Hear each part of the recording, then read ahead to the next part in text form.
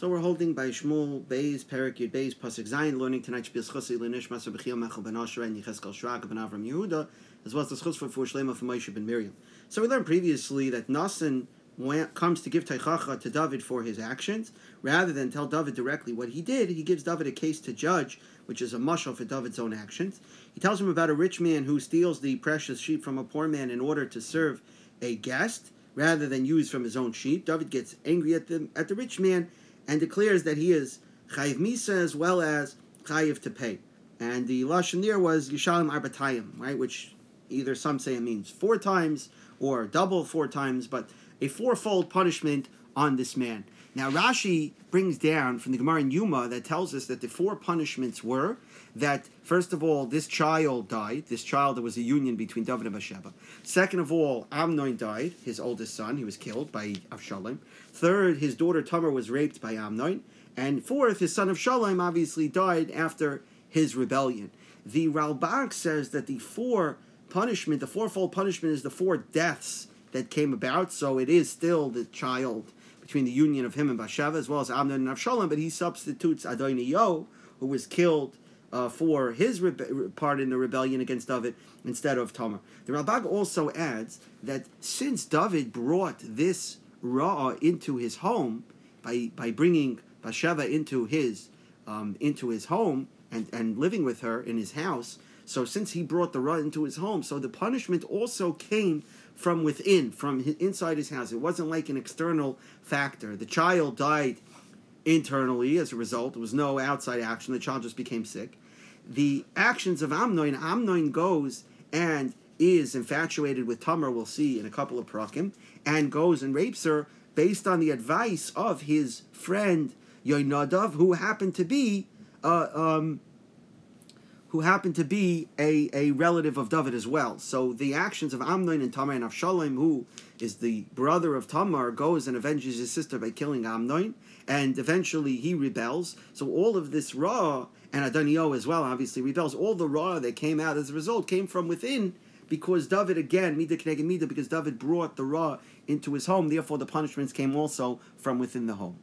So now, Pasuk Zayin, V'yemer Nasan al David, Nasan says to David, Ato Ish, you are the man, you are the rich man in my story. Koyamer Hashem Elokei Yisrael, so says Hashem, the God of Klal Yisrael, Anochi Meshachticha Lamelech, I anointed you to be a king al Yisrael, over Klal Yisrael, V'anochi Tzalticha Mi'ad Shaul, and I saved you from Shaul, Zakti Abarbanel, that's why you're rich. I gave you the Malchus, I saved you from Shaul, I made you rich. And Pasuk Ches, V'yetna L'chas Beis Adeinecha, I gave you the house of your master, meaning I gave you Shaul's estate after his death. And I gave you the women of Shaul, of your master, to marry. Either the Gemara in Sanhedrin says it's Michal and Meirav, the daughters of Shaul, or the Radak learns that it's David married Shaul's widows, or the Abarbanel says David didn't actually marry them, but the Navi is saying you could have married them if you wanted to. I gave them to you. I gave you permission to marry them. Only a melech can marry the wives of a melech. The pasuk continues, V'yatna l'chos beis Yisrael v'Yehuda. I gave you the malchus, rulership over Klal Yisrael and Yehuda. V'ma'at, and if for some reason this was lacking, V'yasiv l'cha k'heina v'cheina, I could have given you even more.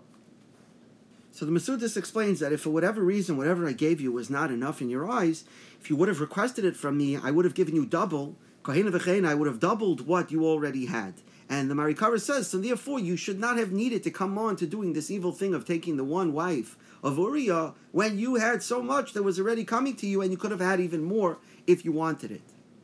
The Radak learns V'ima'at means if you would have remained a bit longer, meaning without falling prey to this Aveira, then Hashem is saying I would have increased your wealth and I would have showered you with gifts many times more. The Gemara in Sanhedrin learns Kahina v'Chahina that it's a reference to David's wives.